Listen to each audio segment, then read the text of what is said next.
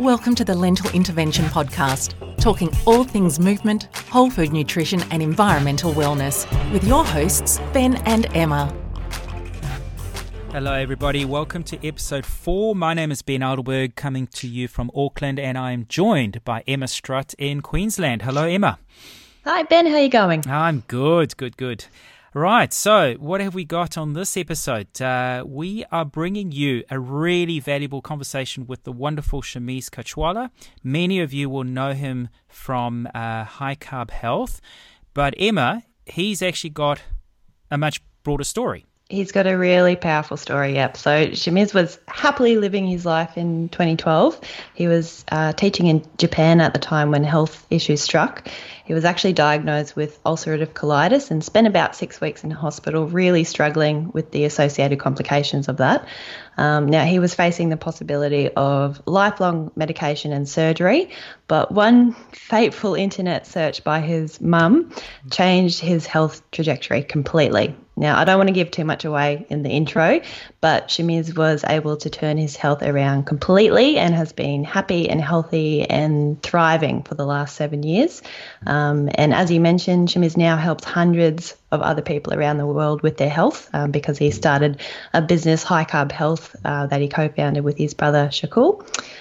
This is a really remarkable story of recovery, and it serves as a reminder about the power of diet and lifestyle.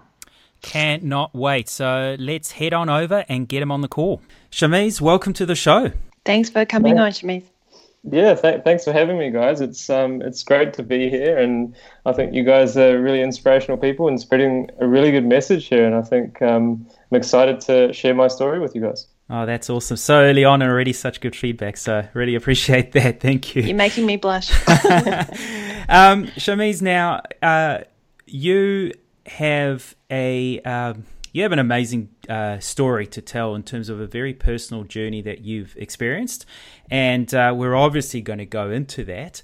But like all good stories, let's start at the very beginning and tell us a little bit about the kind of life you used to live in terms of what you used to eat and so on. Yeah, sure. Well, I guess I was like everyone else. Thought I needed lots of protein and meat to, I guess, be fit and healthy. And I used to actually go to the gym thinking that I was healthy and fit.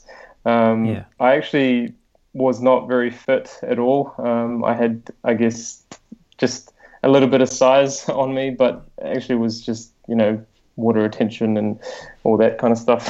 But I didn't eat a very good diet before. It was very generalized. I didn't really know anything about nutrition. I didn't actually even bother looking into nutrition as well when I did go to the gym. I did stay away from protein powders and things because that never really sat with me that well. But I never really thought about nutrition. It was just, more meat heavy than anything.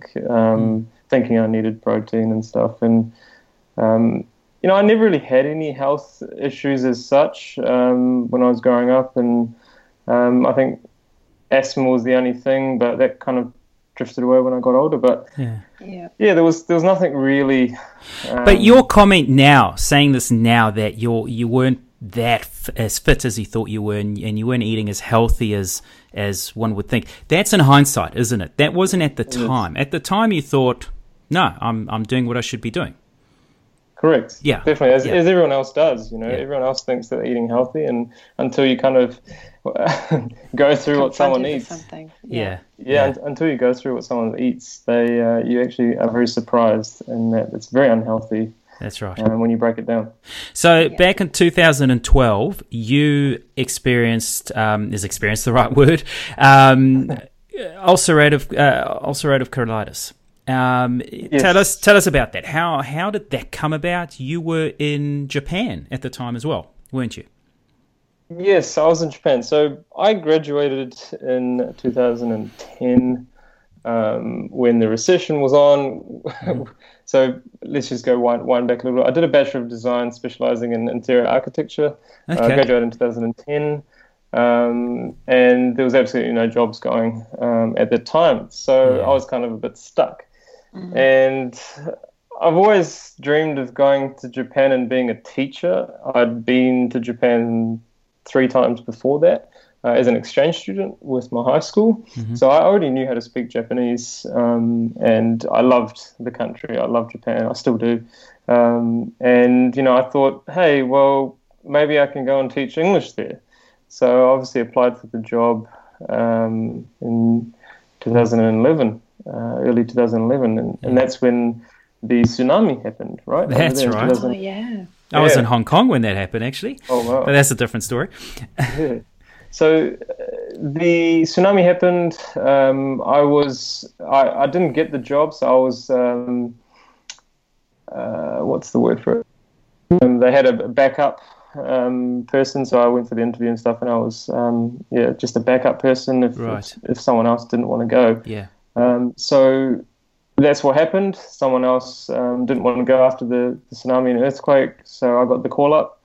And in July, end of July, I went to Tokyo and had the introduction and stuff over there, and started my journey teaching English in Japan. I didn't have any other previous teaching experience. It was a pretty new thing for me, and it was through JET program.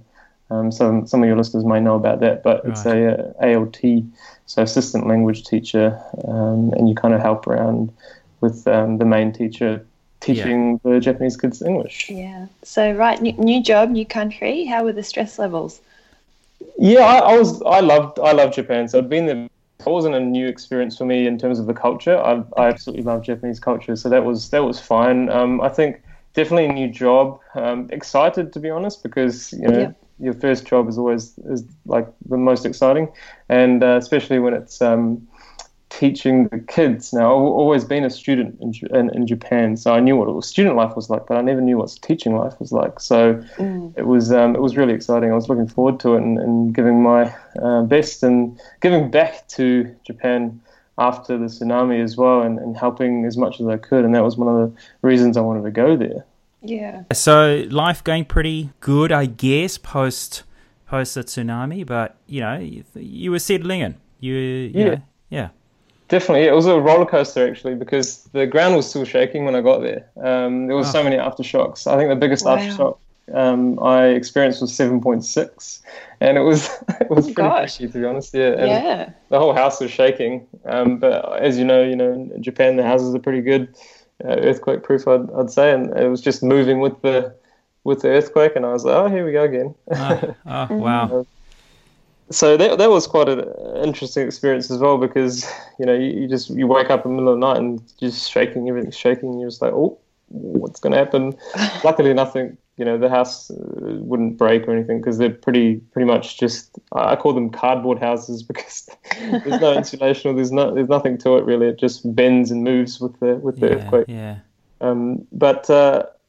Just I think it was I got into the school around August, and this was amazing. I had a school of only 50 kids, and the whole school was only 50 kids, and it was a countryside school, and it was like family. It was that cool. So I got in there nice and easy, and really enjoyed the time that I was working there, and got along with all the teachers and all the kids and stuff, and obviously was eating lots of sushi. And this is, the top of the top, the best quality sushi. You go to the bar and you go to the head chef, and, he cuts you up some really nice fine tuna and salmon, and, thinking I needed my omegas, I'd eat all those foods. And I think that was probably the biggest downfall. And I think looking back, the radiation that was in the in the water after Fukushima potentially could have had something to do with me getting sick as well. But So before you got sick, you just mentioned all the fish and whatnot. Did you have any bouts of food poisoning or anything like that to kind of set things off, or how did it actually come about? I didn't actually face food poisoning. What happened was that, as the months went by, so it was I obviously came in 2011, so it was the next year, May next year, where I started to feel a little bit sick and I guess tired mostly. And then I started seeing that my stool was not very nice, or it was just not normal. Yeah. And that's when I kind of decided to go to the GP and get it checked.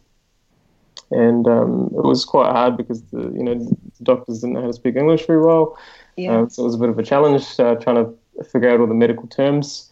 But that was, it was hard to talk. So the doctor just said, okay, we'll just get you checked. So he said, you can go to the hospital and they'll do a colonoscopy. They'll do a camera check and see what's wrong. And I went to hospital. I grabbed all my stuff. And, I had a scooter back then as well, so it was quite easy for me to travel to and from if I needed to go anywhere. Yeah.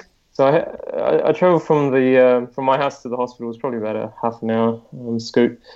And, so they checked me in hospital, and they didn't diagnose me on that day, but they said that you have some kind of inflammation in your rectum or in your bowel, because there was obviously blood in my stool.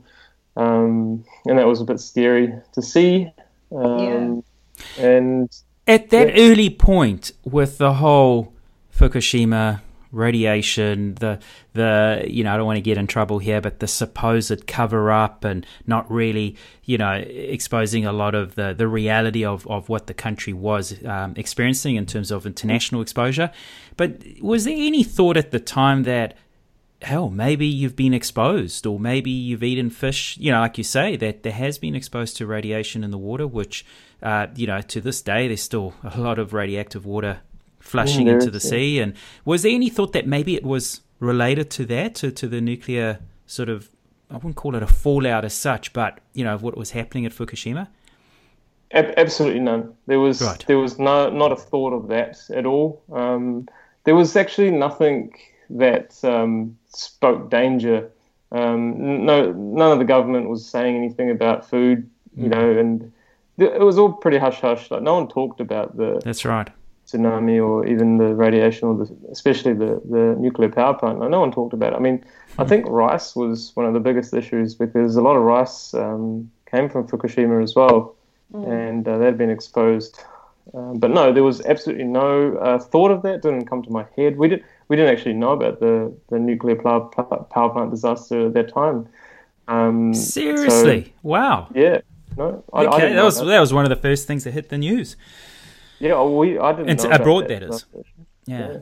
Yeah. Wow. So this was a complete shock. This was how has this come about, basically? Correct, definitely. I mean, I'd never even heard. So they diagnosed me with ulcerative colitis, mild colitis, I think it was, when I first went into hospital. And no, I had zero idea what this disease was. And I was like, I've never been sick in my life, and how has this suddenly happened to me? And I think this is pretty common for people when they get this disease. Like, they suddenly kind of like, what is this that's happened to me?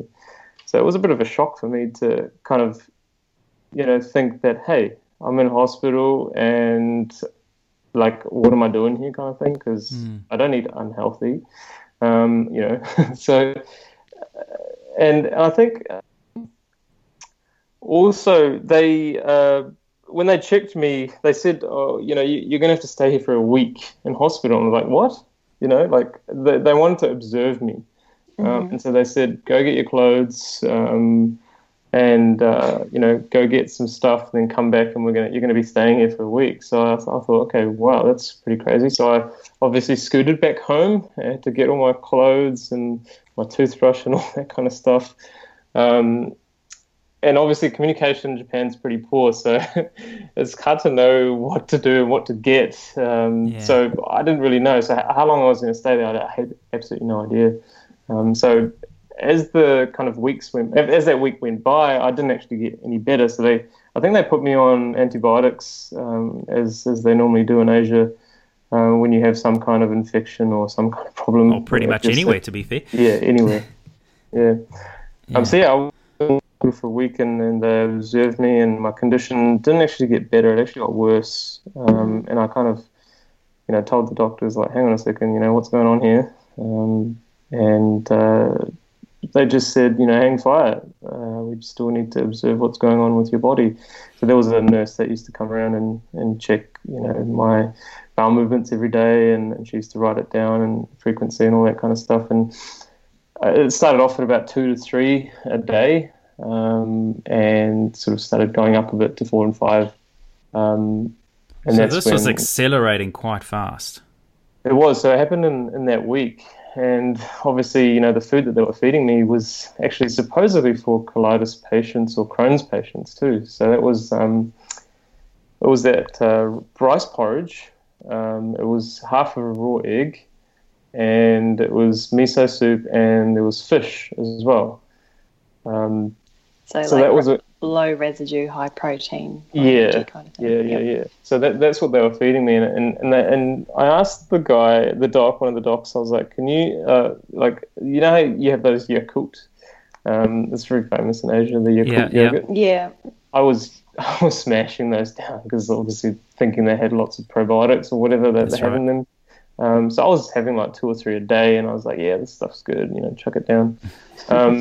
Not knowing that was probably making me a lot worse, and now obviously I know that that's probably what made me worse as well as the medications and things. But so so because I started to get worse and worse, the doctors were kind of like, okay, let's just try putting him on some medication. So that was anti-inflammatory drugs, which was 5-ASA or mesalazine is what they call it. And while keeping me on the same food, week by week, I just kept getting worse and worse. And I obviously had to ring up my school and say, hang on a second, I'm going to be in hospital now for a bit longer than a week. And they were kind of concerned, saying, okay, when are you going to be back? Because the students, waiting for you and stuff. And I didn't know. I didn't have an answer for them as well. And as the weeks went by, the drugs didn't work either. So I went from 4 to 5 to then 7 to 8 times in a day. Yeah. The second week and the third week, and that's when things started to kind of, strike me that why am I not getting better? Like, I'm in the hospital, I trust these doctors, and there's always you have that faith in doctors, and you go, right, I'm going to get better soon, and I didn't think of it at the time. I was just like, okay, well, whatever they're giving me, this should be good for me. I should come around in no time. And I think by the third week, I was really concerned. So I called my parents on Skype, and I said, hey guys, I'm in hospital. And they're like, what are you doing there? I've been here for 3 weeks. Yeah, you should have been out of there already, or whatever. What's going on? Obviously being concerned parents, They didn't really understand, and I said, doctor's got it, he's going to give me some more drugs and stuff, and it should all settle down. And little did they know that wasn't the case. And so the fourth week went by, and from 7 to 8 went to 10 to 12, and then they kind of said, okay, we need to up the dosage. So then they introduced some steroids, prednisone, but that didn't work either. So the dosage of prednisone went higher and higher. So I think they started off me with 20 mg, and then I went to 40 mg, and then 60, and then 80. And it still wasn't doing anything. An absolute dangerous territory there with all those drugs. Yeah, and so I actually, in the 4th and 5th week, I kind of told my mum and dad, like, please come, So I think they came the next day, and the 4th week, or even I think it was the middle of the 3rd week, they came, and they flew over the next day, and I was so glad they came, because they saw me, and they're going, you've lost so much weight, and like, how? This is crazy. So I think at that time I lost about 10 kilos. So I weighed in probably around about 72, 73, and dropped down to about 60. And it really looks like you lost more, because for those the listeners that, including myself, I've seen you present, and for those that have seen you present or even go on your website, which we'll get to a little later on, you've got some photos, and man, it really shows you were struggling. You were not in a good place. Definitely. So as a couple more weeks went by, I lost even more weight. So it was around about, I think, in total 30 kilos. That's a huge amount to lose in 6 weeks, isn't it? It's a huge amount, yeah. So they actually stopped feeding me around the 3rd week as well, because they wanted to let the drugs work, or they were trying to find a solution. They're doing all these trial and error things on me, and I just wanted to get better, and I was like struggling here. I was running to the bathroom, and actually, I think it was in the 3rd week when my parents came. I kind of said, "Can I get a private room with a toilet that's really close, or like in the private room itself?" Because I was in a ward, and I had to walk about 10 meters to go to the toilet, and that was really hard for me when you're going like 12 times, and I had to run because I had urgency as well, so I couldn't. And you'd be feeling so weak and fatigued with the weight loss. Yes. And so I told them, I was like, I can't stay here. Can you please get me a private room? So we had to go. Obviously, they agreed, and we went to a private room, and that's when they stopped feeding me as well. And that's probably why my weight went down even more too. So they had to put a catheter in my neck, and you had TPN for a while. Yeah. And I was getting, because through the wrist it's only, I think, 800 calories that you can get by a saline IV drip, and so they had to increase that. So I think you can get 1600 through the vein in your neck, so they put me on that. And that was an ordeal in itself, because it's really, the doctor has to put a needle through your neck, and it's quite dodgy. It's not the safest thing. And my parents asked the doctor, what's your success rate? And he's like, about 95%. Oh man! And they're like, what about the other 5%? And he said that they said, what will happen if something goes wrong? And then he was like, I'm going to have to call the surgeon or someone that can patch him up, and he's going to have to come and do that. I'm going to have to hold the vein and not let the blood come out and stuff. And this was all in gibberish, like not proper English. So my parents were even more concerned. So, and actually, what was really interesting, this is the story from my parents, because I was asleep when he was doing when he was putting the needle inside. The nurse comes out running out the doors, because my parents were outside, comes out running out the doors, starts screaming, and my parents were just shitting themselves going, oh my God, what's happened? And then she goes to the nurse's ward or the office, and then comes back and says, everything's okay. That was a bit of a scare for them. Yeah, it was a bit of a scare for them as well. But so yeah, as things just went along, I wasn't getting better, and ultimately going about 40 times a day to the bathroom, ended up being about 40 times a day. And, I was so weak that I actually couldn't talk. It was hard for me to open my mouth. I was in nappies, and, the things just got so much worse that we just didn't know what was going on and why I was getting worse. And the doctors, they kept saying that, he's not responding to the medications, they'll kick in soon. And my mum specifically asked the doctors, he's been in your care for, such a long time. Why hasn't he got better? And they didn't really have an answer. And the answer was actually surgery. That's what the doc said, that his colon is so inflamed, he's got ulcers now. So it progressed from mild colitis to severe ulcerative colitis in the space of 4 or 5 weeks. And so I had big ulcers in my large intestine, and it was painful, like seriously painful. You cannot believe. When I remember those times, I think, how did I do that? And just how did I go through all that? Because the pain was so significant. I had to take, one drug under morphine. It was that painful. And sleeping pills, because I couldn't sleep, and all those other drugs on top of that. So I was on antibiotics, I was on anti-inflammatory drugs, I was on steroids, and that's when they suggested surgery. And my mum said, well, you can't take an organ or piece of his organ out when you haven't been able to do anything else. So she refused the surgery, luckily, because I was just like, just get this over and done with. I was happy to do surgery. I was in that much pain and I was just suffering so much.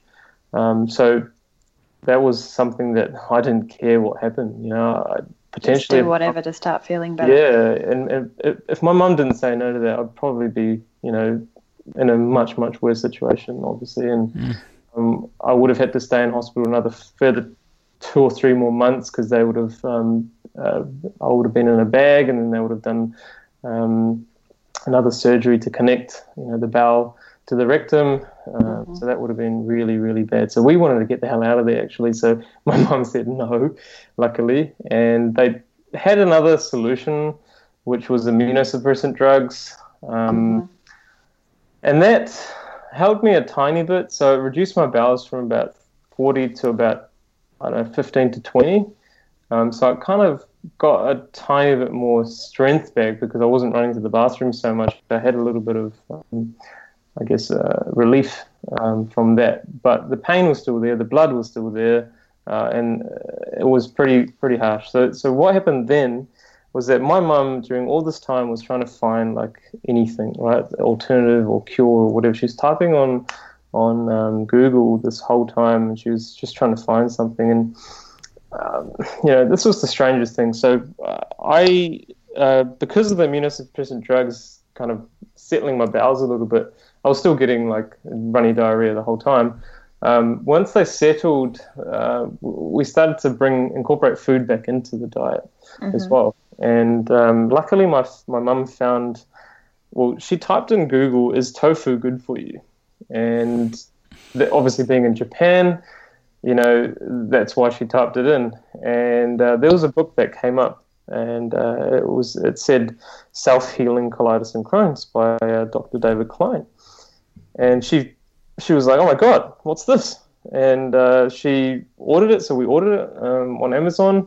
The book came within 2 or 3 days. So it got shipped from US to Japan.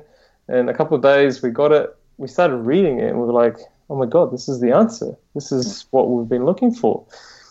And we read through it, like, I don't know, me and Mum were going page by page through it, and we were just like, wow, why haven't we told this information? And why haven't all these other people been told this information? So the book talked about how to heal yourself naturally, or the self-healing body. And the author had ulcerative colitis himself for about 8 years before he started to figure out that diet has a massive role to play. Of course, when we talk to the doctors, diet has nothing to do with it, or they dismiss it. Of course. And so, we started to read that book, and then there was a nutritionist that was there at the hospital. I think, dietitian nutritionist. And we kind of talked to her, and we said, hang on a second, the food that he ate before, knowing a little bit of information about plant-based diet, we kind of said that the food that you were feeding me previously didn't work, so how about we incorporate only fruits and vegetables? And the dietitian was just like, well, where are you going to get your protein? Where do you get your protein? Exactly. So we just said, well, we can get it from here and here and here, and just saying it, because we didn't really know much about nutrition either. We were just going from the book. And so she said, okay, we can do this. And I think they said, okay, you need some bread. I was like, okay. So they'd give me a bun with butter on it, saying, oh, the butter's the protein, you can have that. And I was like, okay, we'll just do that. And so they also gave some steamed vegetables, which I needed. And my mum actually bought a smoothie maker and a juicer in hospital. So she'd be making me smoothies. Good thing you had a private room. Yeah, exactly. With all that shenanigans going on.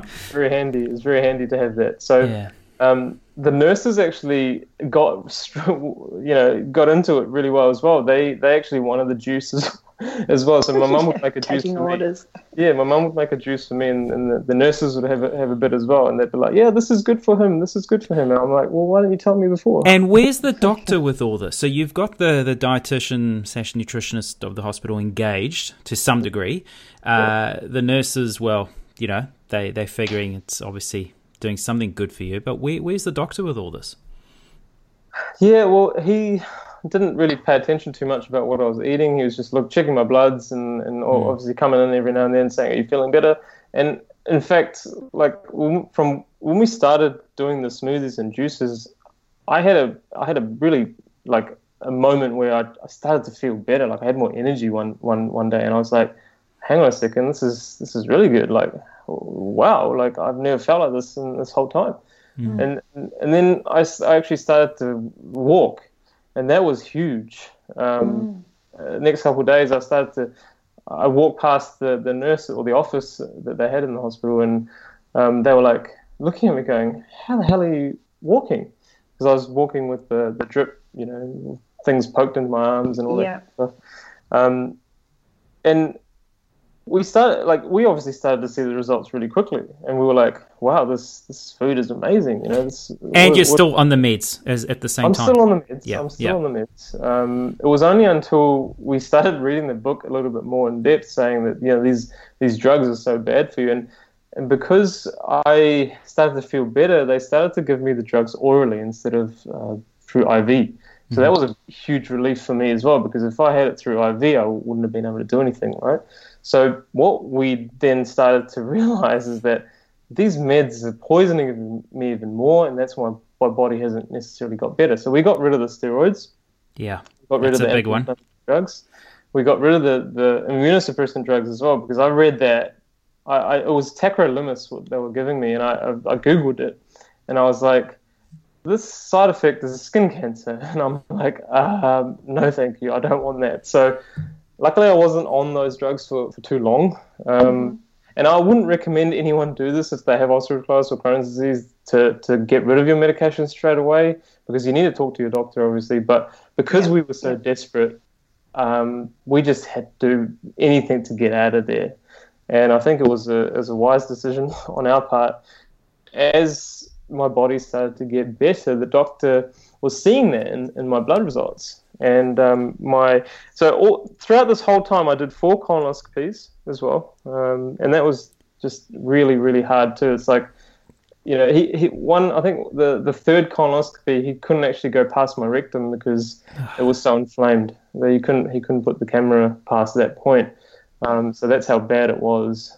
So the fourth and final colonoscopy that I did was because I was getting better, and he's like, oh, I want to check you now. I want to see your inflammation levels and your ulceration and stuff. So the 1 week that I was on this diet, which was banana smoothies, juices, and steamed vegetables like potatoes, sweet potatoes, pumpkin, carrots, broccoli. 1 week on this diet, and he did a colonoscopy, and he was shocked. The doctor then, gave me the report. I saw it, and I was like, wow, this is amazing. And he said, oh, finally, the medication's working. And I know the kicker here. Yeah, and we kind of were just like, are you serious? Like, you don't know what's been going on here? Like, we've been like, eating these foods to nourish and soothe the intestines. But none of that was talked about. One of the reasons why we didn't want to say anything was because we didn't want to argue. We'd been there for 6 weeks, and we just wanted to get home. Yeah. So my inflammation levels had completely disappeared. They were very, very low. My CRP was at normal level. Oh, wow. Okay. It went up to, I think, 100 and something, and it dropped to I think under 5. That's what normal is. Mm-hmm. My ulcers had disappeared, which he was really shocked. There was a little bit of scarring left, and he was like, wow, this is amazing. So he actually discharged me from hospital because of my results. Otherwise, I'd be staying there a lot longer if my colon did not heal. Mm-hmm. So just to take a step back, your recovery is just beyond remarkable. I mean, that was from that's such a low point that you were at to that recovery. Let's just recap very quickly. What do you think from the moment you thought, I think something's not right, let's go and get a checkup done, to that acceleration of how quickly you just you just went so backwards with your health? What do you think accelerated that? Was it the medication? Was it the food that was feeding the inflammation and so on? Was it a combination? Was there something else? Because you managed to get out of it so quickly. So what got you in such a fast decline? Yeah, so let's talk about the initial kind of diagnosis. I think because I got diagnosed with mild colitis, I wasn't that severe early on. I didn't have this disease for such a long time.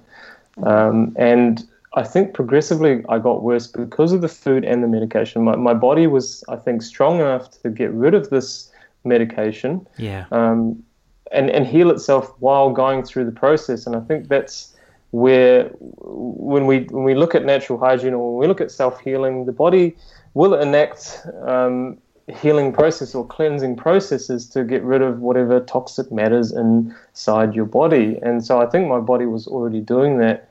And the meds are supposed to suppress the body or suppress the symptoms, right? Yeah. So my body refused to do that because I believed that it was strong enough to, get rid of those meds on top of that. So it didn't suppress my body. So that's probably why I got so bad. And I think just the medications poisoned me even more. And so it really caused my body to be in a much bigger state of disease. Yeah. And I think that's one of the reasons why I went so bad really fast, just because of the pumping me with meds and obviously feeding me the wrong foods as well. That's right. It was a double-edged sword. You're was. doubling up on the inflammation as opposed to doubling down on, reducing that inflammation. So with good food and without the ill effects of the meds that you were on. Yeah. Wow. And that's why I think that my recovery or coming out of the disease was a lot faster than maybe some other people that go through this with this disease, because I hadn't had it for that long. I hadn't been on medications for years on end, for example. I'd taken the strongest doses, but it was a short period of time. And I guess belief and faith was what carried me as well. I had no other choice.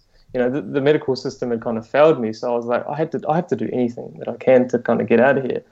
And I think that and then seeing those little wins with my digestion helped me get out of a really severe situation. Yeah, it didn't end there as well though. So yeah, when I came back to New Zealand, there was a lot going on too, because we didn't really know about nutrition that much, and so I got myself out of a really, really good position when I was in hospital. Obviously, gained a little bit more weight back, was living normally.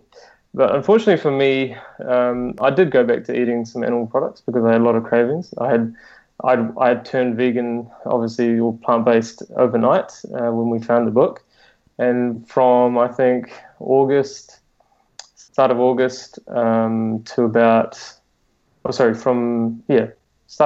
about November, I hadn't eaten any animal products, and I was craving them because being conditioned 23 years of your life eating animal products, you kind of have some cravings. Yeah. So I went back to eating animal products and quickly realized that that's not a good option for me. So I got my symptoms back, and I had to do the process again. That's probably a really important lesson to learn early on too. Definitely was. This was the biggest turning point for me, and I think this is where my journey really started. That was the conviction you needed, wasn't it? Correct. Yeah. Yeah, it was the I guess the way to make me understand that, hang on a second, you don't want to put disease-causing foods inside your body because your body is then showing it to you right now. Yeah. And I had to learn the hard way, and that really got to me a lot because my family wasn't really plant-based at the time. They were eating anything. And I got really jealous. I victimized myself, and I said, why did this happen to me? And why can't I be normal like everyone else? And all these thoughts started coming. So I got really depressed. And so the second time around, when I started this diet, when I started healing myself again, it took me a lot longer because of my mindset. And I really didn't feel good in my mind, and I really just wanted to give up so many times because I wanted to eat all these other foods, and obviously I couldn't. And so that was a struggle for me, and I think this is where the mental game comes in a lot, and it's really powerful. And if you can understand how to accept what you have and understand that this is how your body is going to start healing again, if you don't get that aspect of this healing journey or of natural healing and self-healing, it's really hard to move forward. And I found it really hard to move forward because, you know, I wasn't as bad as hospital in terms of my physical symptoms, but my mental health was just struggling super bad. Yeah. And it was hard to turn myself around. And so from when I came back, and after a couple of months from November, it took me about 6 months to really get back on track. So it took a while.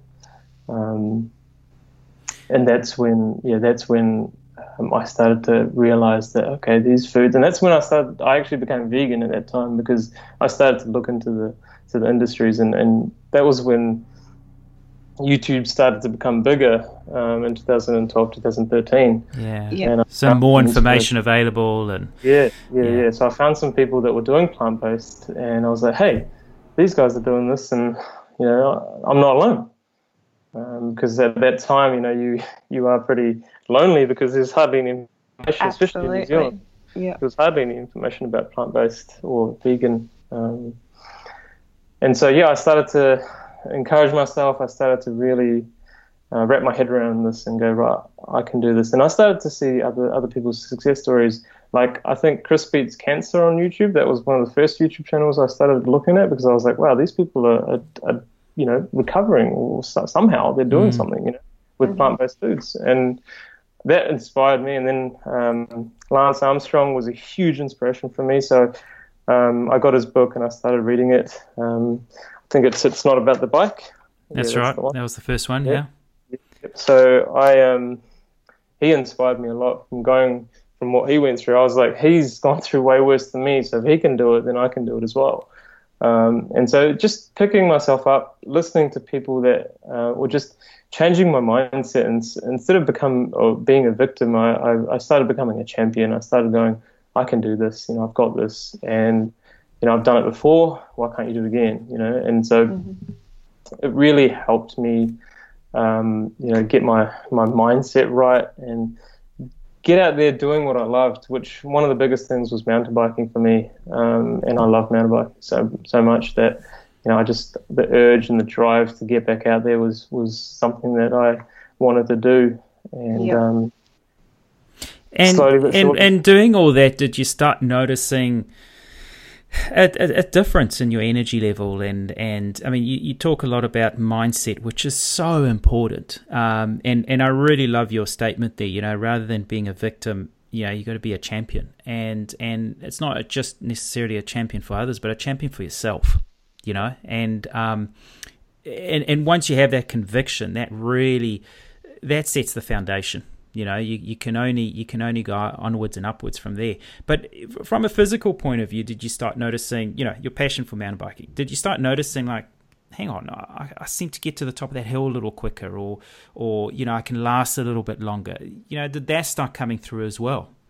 Correct, for sure, definitely. So I started to. So what I say to a lot of people is that when you have a chronic disease, you're -1. And you have to get to 0 and then to +1. So when you're in a disease state, because you're in that -1, it takes you a while to get from -1 to 0. And then from 0 to positive, that's when you see the effects of a plant-based diet work on you really well. So because I was in that -1 state, I had to get myself to 0. Yeah. And as soon as I started to get myself onto 0, I then started to get into the positives by doing all these different things and going out and exercising a little bit, baby steps, obviously, because I was still obviously underweight and I needed to get my weight back up and all that. So that was pretty. I guess the plant-based diet at that point, I didn't see the results that, say, someone that's normal that goes from no disease to plant-based diet. So for me, it was because I had to, you know, reverse the chronic condition and then go on to plant-based diet. So I only saw it started affecting me a bit later when I started to get my body weight back and when I started to really, you know, get my exercise or get my fitness back. That's when I started to really see that, okay, I'm not tired anymore, obviously, when I come back from that walk or from that ride. And that rebuilding process took about 2 months for me, just to really, I took it really slow because I didn't, you know, my body's coming out of a pretty severe state. So I needed to really go slow. And so that's when, after I got to that zero and started to see those positives, I really believed in this way of life. And that's when I started to obviously then make YouTube videos and started that whole journey as well. But yeah. So talk to us a little bit about that new chapter. That's right. So done a lot of exciting things since then. So you and Shakul co-founded the High Carb Health. And what was his sort of viewpoint on this? I mean, seeing his brother go through what you did, where did he stand with all this? Yeah, he has a pretty interesting story as well. So when I came back home from New Zealand, they obviously came and visited me as well, and they found out about this information obviously because of what I went through. But before they left Australia, they went to McDonald's and had 2 Big Macs each, I think. Just like last chance. Yeah, last chance. They're like, okay, well, we're gonna be eating some good food when we get home, so let's just get in this crap. We may not know eat this again. So they had McDonald's, I think, at the airport in Australia when they flew over. Before they flew over, but my brother started doing the juicing as well, and the smoothies and stuff. So they supported me. They wanted to support me, right? So I was going to say this was to support you, not because he had done his own research at the time. No. Yeah. It was just mainly for support. Right now, at that time it was just support, and obviously my whole family got into it. And for 1 week he felt so bad. He had withdrawals because he used to drink lots of coffee. He's obviously eat a lot of crap food as well, and he thought he was healthy, but he wasn't. He actually probably was unhealthier than me, but I went through the whole hospitalization and things like that. So I kind of joke around a little bit with him in that way that, if it wasn't for hospital, I wouldn't have gone through that. But then again, we wouldn't have been plant-based if I didn't go through that. But he was actually healthier than me before I got sick. So for him, it was actually really important to change his lifestyle too. That wasn't just for me, because he used to have migraines all the time. He used to have really bad digestive issues too, but he just thought that was normal. So they started, doing the diet, doing the plant-based diet, and after 1 week, he was absolutely shocked. He's like, I feel the best I've ever felt in years. And so he was like, this is serious. Like, hang on a second. Like, wow, I need to look into this more. So then he started doing his research as well. And, he came across the plant-based doctors, obviously, McDougall, Esselstyn, Campbell, Barnard. And we started to get into it as well. And we're like, wow, this is amazing. This information is just, it's mind-blowing, because we were in denial, to be honest, because how could this be? Like, well, we still want to eat these foods, but we can't because they're damaging to us. Science suggests these foods are what causes a lot of our disease today, common disease today, like heart disease, diabetes, stroke. And we were just like, wow. And then we realized, like, hang on a second, how come I've been able to get better? Why is that? And we started looking into the gut as well. Obviously, at that time, there wasn't as much science around gut health. But we kind of knew, we're like, okay, if this diet can reverse these other conditions, then, it's helping me as well. And so then that's when we started to spread the message about whole food, plant-based living, and all these amazing doctors that have been able to do this on YouTube. So we started High Carb Health. So he was actually the first person to start it. He started the YouTube channel, my brother, and he was like, what I eat in the day when I cook. So it actually started off as a YouTube channel before it became what it is correct. Now. Wow. Yes, okay. Correct. There you go. So my brother started it because he was like, well, why not? Why shouldn't we just, spread the message a little bit, and who knows who'll watch, So he started that, and then once he started that, I flew over to Melbourne when I started feeling better, and we did a video together about how to heal colitis in my journey and my story. So what I'm saying to you, and I guess that started picking up, and people started watching it. People were like, oh, I have ulcerative colitis, and I have this, and we were just like, wow, this is crazy. And then people were just like, how did you do this? How did you do that? What did you eat? All these questions. Yeah. And obviously we were responding to them as much as we could, getting all these emails as well. So then we decided, hey, why don't we do some studies so that we can get into this and, get a certification so that we can start helping people. And so we also did our studies through David Klein. So the guy who wrote the book has an academy. It's called the Vibrant Health Academy. So he teaches a lot about natural hygiene and the self-healing body and food, what foods to put into the body to give the body the right conditions to do the work. And so basically really, really easy, simple foods like what I ate. And obviously he counseled us and he taught us a lot about colitis and Crohn's and how to coach people. So he was our mentor when we started doing this. And so, we started getting more and more inquiries, and we started putting out more and more content saying that, this food will do this to you. And, I think we were one of the first people in New Zealand to talk about this stuff on YouTube. And so, it just kicked off from there, and we started then talking about this at Go Green Expo in New Zealand, the Green Living Show in New Zealand, because no one else really talked about this stuff. And we were involved with the Vegan Society of New Zealand as well, because we obviously became vegan, and we were like, this is atrocious what happens to the animals. So we became members of the Vegan Society of New Zealand, and they obviously do the stall at these green living shows and stuff. So we were volunteering at the time, and they got asked to do some talks. And so I started spreading my message that way. And I started spreading the message about how the environment also plays a key role with what you eat. And it just started picking up more and more, and people started to hear about us. And I think majority of our clients actually come from US and Canada, which is funny because you think, okay, being in New Zealand, you get more inquiries. Your local market, that's right, yeah. Yeah, but because of YouTube being so obviously Americanized and a lot of people in America watch it, they started seeing our videos and going, hey, this guy's been able to get better and heal himself without medications. And I don't want to be on medications either, because one of the first things that the doctor told me is like, you're going to have to be on medication for the rest of your life. And that was like the first week that I was in hospital, and I honestly thought he was joking, so I started laughing, but he wasn't joking, and I was like, it just hit me pretty hard at that time. I was like, whoa, that's not cool. You're not supposed to be on medication for the rest of your life, that's for sure. And anyone knows that, you shouldn't be on that. So, it gave me a massive shock. That's when I started to really go, whoa, what is this thing? What is this disease? And so when people see you not on medications, it's a big, if people see you thriving and people see you not having any digestive issues and living a good, happy life, not on medication, that's pretty massive. So that's what people started contacting us and going, what did you do?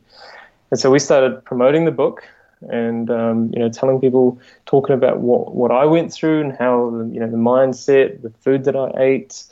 And I guess moving on, as we started to get, bigger and bigger, more inquiries, we thought, let's support these people that are struggling, because I knew how hard it was to go through this. And, I wanted to get, when I was going through, I didn't obviously have that much support. And I said to Shukul, let's give people the support that I would have wanted when I was going through my journey. So we decided to kind of, coach people and start going and helping other people and giving them our time. And that's when this we said, my brother actually stopped his business. He had a job in Australia, in Melbourne. It was pretty good. He was working for a finance company there, and he dropped everything. Wow. Came back to New Zealand. We stayed at home with our family. This took quite a while to obviously gain momentum and get a base or foundation. It took us probably about 3 years to set ourselves up. And luckily we had our parents' help and our parents' support, because my mum and dad obviously started to realize what we're doing, and they go, we'll give you the full support that you need. So obviously living at home, we don't have any expenses, right? So that was huge for us, and that was what we were able to kind of do what we do now because of that initial startup. And so we're definitely very thankful for our parents. And let's take it a step back. You're doing what you're doing, and you're I was going to say standing, you're probably sitting right now, but because your mum got onto Google, found that magic book, and that's where it all started, didn't it? I mean, all thanks to tofu. Yeah. So tofu, which so many people are scared of, and there we go. One of my mum's friends actually said to her, "Why don't you write a book on this called 'Is Tofu Good for You?'" Yeah. And you know what the irony is that your mum probably thought the same, like most people. Oh, I think tofu is not good for you. Yeah. I mean, it's astounding how many people think that the soy is really bad for us. But yeah, it's that was the game changer. I honestly thought with that Googling that you'd get the China study, because that was for me my first book, and that's where I first learned the benefits of soy, as opposed to what I always believed myself. No, tofu, not good, gives you man boobs, affects your hormones, this, that, whatever.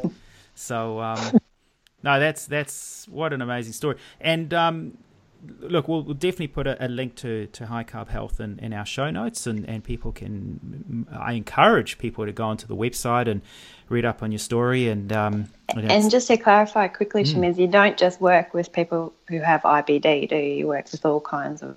Yes, that's correct. So we have helped people with diabetes, type 2 diabetes specifically, IBS, diverticulitis, mainly digestive issues, because we actually thought, like, because this was some amazing information that we'd learned, we said, why don't we just try and help everyone, because this diet can do this for so many things. And then we started to go, okay, maybe we should just focus on digestive health. And as soon as we started to focus on digestive health, I think that's when I think more inquiries came through, and we primarily work with people that have gut issues. So whether it's IBS, whether it's gas, bloating, all sorts of these things. I think, we know that, if a really serious condition like ulcerative colitis can be healed, and Crohn's disease can be healed with so many other clients that we've worked with, then something like IBS can also be overcome, and something like diverticulitis can also be overcome, because the body's natural healing power is to be in health, and that's what we forget sometimes, is that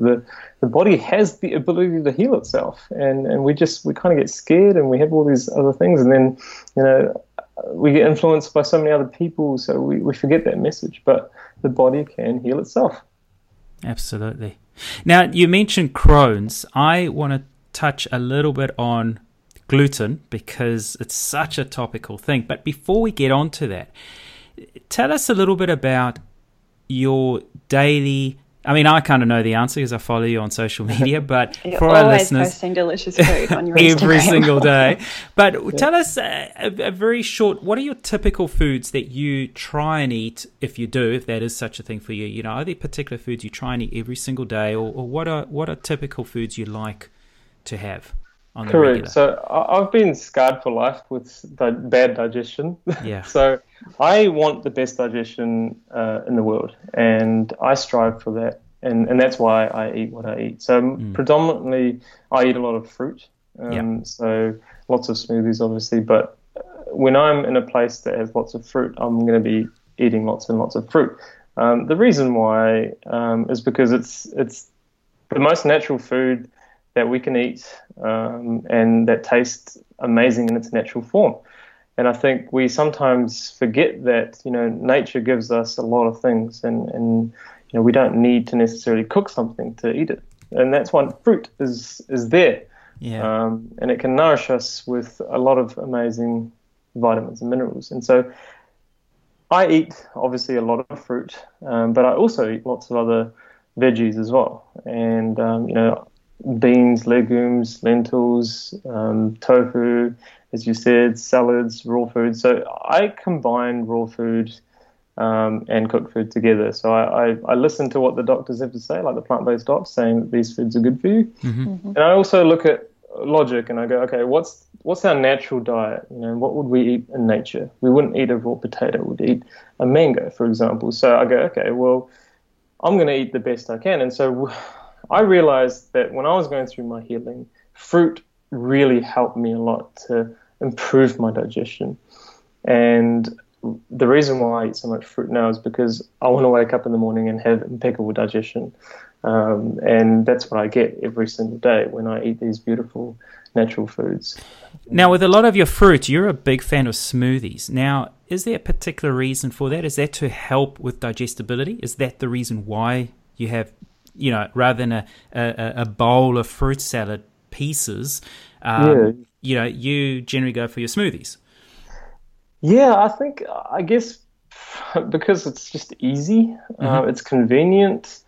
You can just chuck everything in a blender and you can blend it up. I know that some people potentially say that you're taking the fiber out of it or whatever, but I think you just got to be smart about it. You've got to eat it slowly. You can't just chug it down. That's why I also make smoothie bowls as well. So you can take a spoon and you can eat your smoothie, eat your blended food. That goes the same with soups, for example. Like we don't complain about soup because it's hot, right? And so we have to take it easy when we eat it. So that process of chewing and digestion is really important. So when you see my smoothies, for example, on Instagram or anywhere on social media, I'm always sipping slowly and actually chewing, because chewing is a massive process. And I make my smoothies sometimes quite chunky with dates in them, so you actually are forced to chew. And that's a really important point, isn't it? Because digestion starts in your mouth. You're getting all those amylase enzymes and whatnot to help break down the carbs. So that's great tip. Yeah. Sorry to interrupt. No. And I actually I do also eat whole fruit as well, but because I'm busy. And also, I don't have time to cut up stuff, and I don't have time to. It's really easy for me to just grab a smoothie or make a smoothie and then sip on it as I work. And to be fair, smoothies are not like juicing. Smoothies, your fiber is still all there. You're eating everything. It's juicing where you might be extracting components like the fiber and maybe some nutrients that are left behind as well. But smoothies, it's just that. And I know you're a huge fan of dates. I am too. They can be a little bit dangerous sometimes. That pure sugar. I'll have a few of those before I head out for a run, and then. Wish I had a few more in my back pocket. But you're also a massive fan of potatoes. I am. Starch Solution, Dr. John McDougall. Yeah. So that was one of the first books that I read, and he says he is probably one of the best doctors out there. He's done so much work. His work goes back like 20 years. And I think for someone like him, he's done probably the most research out of any of the plant-based docs. And I think for him to say that this particular food is really good for you, I'm going to take his advice. Very cool. He's really great because he's got the research behind him, but he's also got the clinical experience working with the patients for so long. So definitely. And that's so important because, a lot of people don't have that experience. A lot of doctors don't have that experience that he does. And so when he's seen people get better on potatoes, the proof is in the potato. For sure. Hey, you can have potato pudding, so why not? Any particular thoughts, personal thoughts on kumbra, sweet potato, versus your standard potato?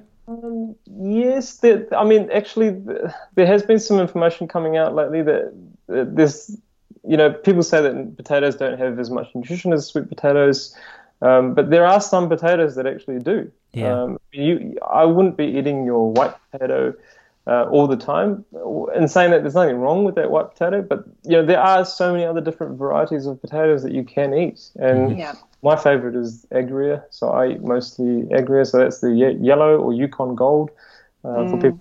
Delicious.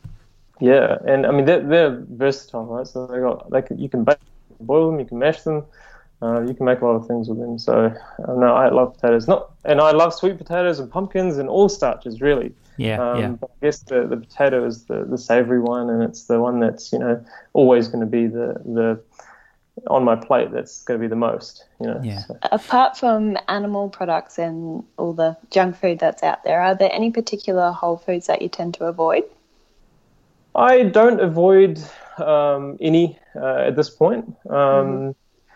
When I first started this, obviously, it was a bit of a trial and error process in eating beans, because beans is a hot topic when people have gut issues. Yeah, yeah. And I think from my experience with so many other clients and from my own experience as well, you need to take it slow with beans. When you have an inflamed gut, you don't want to be eating beans straight away. Now, there is research out there suggesting that fiber is good for you, but that research is not done on patients with inflamed bowels. And so sometimes eating these beans can be a little bit harsh. And especially if you don't cook them properly, the lectins in there can cause. Well, I was just going to say a hot tip on getting reintroduced for most people with legumes is buy them raw, soak them overnight, and cook them thoroughly. And the difference between those and canned beans makes a huge difference. And one of them is definitely digestibility. And that definitely improves on the bloating. It's night and day. You need to get the dried beans, you need to soak them, and you need to pressure cook them as well. Pressure cooking is actually... nowadays you've got instant pots, you've got hot pots, you've got all those things that, allow you to cook these beautiful vitamin-rich and mineral-rich foods now, and cooking them like that is tastes really good too. So there's nothing really that I don't eat. Obviously, oil is something that I avoid 100% because of what from Esselstyne's research, talking about that. But that's probably the only that I really avoid, and obviously refined sugar. So I keep it whole food, plant-based, no processed, or limit my processed food intake. I'm not going to say no to a pizza or a burger every now and then because that's how you stay sane. Yes. And it brings in the whole social aspect too, doesn't it? So, yeah, definitely. I learned that the hard way because when I first started this, I was pretty anal about all these things. But that kind of got to me, I was just like, just relax. And it gets to other people as well because, like Emma's just said, from the social aspect, people think, we don't want to invite him because he's so bloody difficult at where we'll go eat. And Emma and I always say this, and it's about balance. And if the majority of your eating is done at home, that's where you've got control. That's where you're eating well. And for once in a blue moon to go to have, like you say, a burger or a pizza or whatever, I mean, you got to live a little, right? You do. It's important that you live a little as well, because otherwise you'll get caught in a prison. And I've been there, and I know what it's like to put myself in that position where I'm not going to try and relax about food. You need to do that. And I think consistency is key. So as long as you're doing all the right things, as you said, at home, I have a rule where if I'm 80 to 90% eating the foods that are whole, I'm going to benefit because, I'm not only looking at my physical health, I'm looking at athletic performance just like yourself. And so I want to be making sure that I avoid those foods when I am training and, trying to get the optimal diet for my recovery because that's right. Huge. And so when I'm in those positions where I'm training for something, when I'm going for a bike ride or something, I will make sure that I do not eat anything that's processed before. Yeah. And I think it's important to just bring back to what you were saying before. Your starting point is not -1 anymore. Correct. So, it's not. Yeah.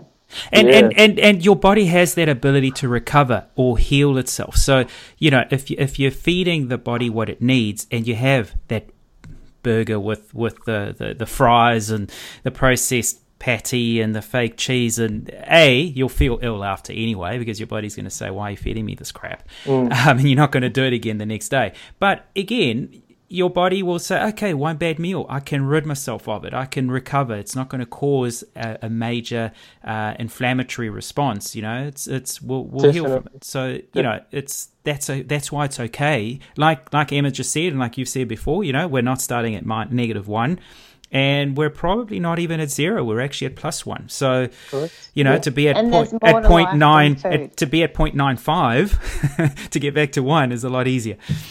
Definitely. Well, I think that you make a good point there because you build up your gut, you strengthen your gut enough to handle these foods every now and then. And that goes with anyone. It's not just with gut issues. Like I know people won't feel good after an oily meal, for example. I don't anymore. Yeah, exactly.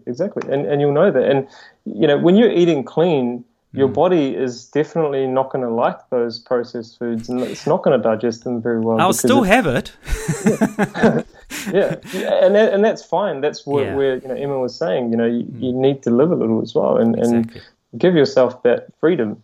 not so that you're not so anal about food. Now, talking about, let's go back to what I sort of alluded to, gluten. Now, gluten, it's kind of frustrating because it's, for the most part of it, yes, there's people with, legitimate gut-related concerns, issues like Crohn's disease and so on. But for the most part of it, the fad of gluten-free, I'm a little overweight or this or that, gluten-free. What's your thoughts on, should people actually be avoiding gluten, or, probably a rhetorical question here, focus more on eating whole foods, and if that contains the gluten, that's fine because it's part and parcel of the whole food, as opposed to, refined, processed white flour, white rice, or whatever the case is. Yeah, well, I'm not against gluten. I eat it myself. But I do think that when you are in that inflamed state, when you have inflammation in your bowels, it's not a good idea to necessarily eat that, because it's harder to digest than, say, starch. Yeah. So that's why we recommend building your gut up, by eating the starchy foods like pumpkin, potatoes, sweet potato, and then slowly reintroducing the grains, whether it's wheat or millet or quinoa, because grains are a little bit harder to digest when you have this pre-existing condition. So we recommend not going into the breads, because they're a little bit more processed as well. But first, start off with the soft foods, the fibers that are going to be at ease. And I think starch, the soluble fiber from starch is really, really beneficial for the gut, and it soothes the colon. Same with fruit, and that's why we're so big on fruit, bananas specifically, and papayas, for example. They're just really soothing for the gut. And so you want to eat the foods that are really going to just, when that food passes through you want that food to really, soothe, not irritate. And so sometimes grains can irritate people when they're inflamed. So we don't recommend gluten. Now, I think gluten has a bad rap, and I think there was some research done about the pesticides in gluten that was actually more of an issue than the gluten itself. Because at the end of the day, the gluten is the protein of the grain, isn't it? So, correct. And I mean, people have been eating this for years. Yeah. Without any issues. So, so the focus is more on the whole grain, the whole wheat, as opposed to the refined, and that's really the message, isn't it?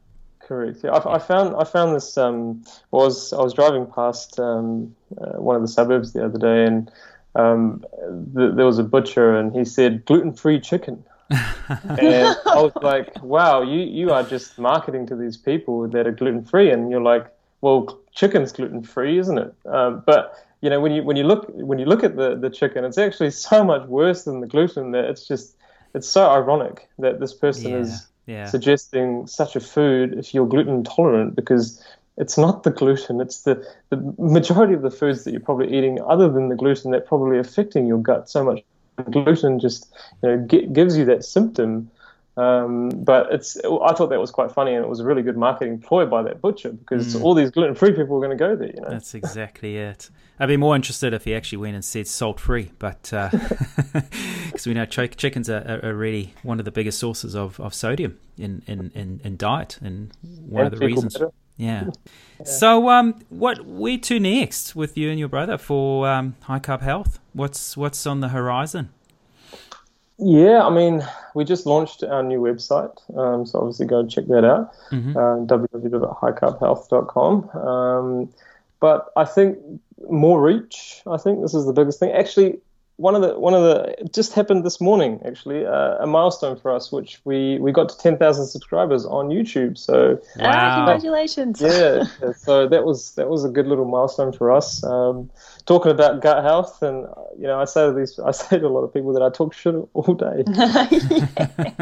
So for us, for two guys on YouTube talking about shit all day, 10,000 subscribers is not too bad. That's awesome, guys. Well done. That's the milestone. But yeah, as much reach as we can get doing things like this, like podcasts, being on connecting with doctors. Obviously, we went to the Nutrition Healthcare Conference last year, I think it was. Yes, that's where I first came across you guys, and it just blew me away, your presentation. So really glad. So that was in Australia as well, wasn't it? And that was the Nutrition and Health. We also went to the one in America, the Plantrition Project one, and we met all these beautiful doctors. Obviously, all the doctors that we read all the books about, and we were just like so amazed. So we connected with all these doctors and trying to spread the message out there that, you know, because ulcerative colitis and Crohn's disease has been, you know, it's like a shy disease. You know, people get embarrassed; they don't want to talk about it. So I want to change that. Yeah. No, I think it's definitely on the way. Yeah, for sure. I think it's an important message, and you know, it's awareness, self-awareness, and being able to spot things early, and why spot it? Why not prevent it altogether? So, you know, when you have stories like this, and yours was just so well documented, you know, you had images of you in hospital. So you're not just standing there saying, hey, look at me, I'm healthy, I've recovered. But you're actually showing that low point you were at, and that's what makes it so much more tangible. Thanks to Mum once again for taking those photos. She took them without me looking sometimes, but so thankful for her to take those photos. Your mum had the foresight, I'll tell you. Yes, she had the foresight with all this. So, look, it's amazing what the supportive family can do, hey? Sure is, yeah. No, that's awesome. Shamiz, look, we sincerely appreciate you. You know, you're only our second guest on our relatively new podcast now, but you know, it was such a real story that it's why we wanted to get you on early. It's got a powerful message, a remarkable, you know, story in terms of how you recovered and what you're doing. What you and your brother are doing now is huge. And you know, I first saw you present 2.5 years ago. I wasn't even plant-based then. I don't know what drew me to your presentation. I don't know if it was more the carb, you know, the high carb sort of name, as opposed to I've got a disease, which I didn't. I was only vegetarian at the time. But you know, I've been following you guys for a while, and it's amazing what you guys do, and we can only wish you the best and go bigger and get stronger. Yeah, likewise. Yeah. And everyone out there who hasn't checked out your Instagram yet, they have to see all the food that you eat.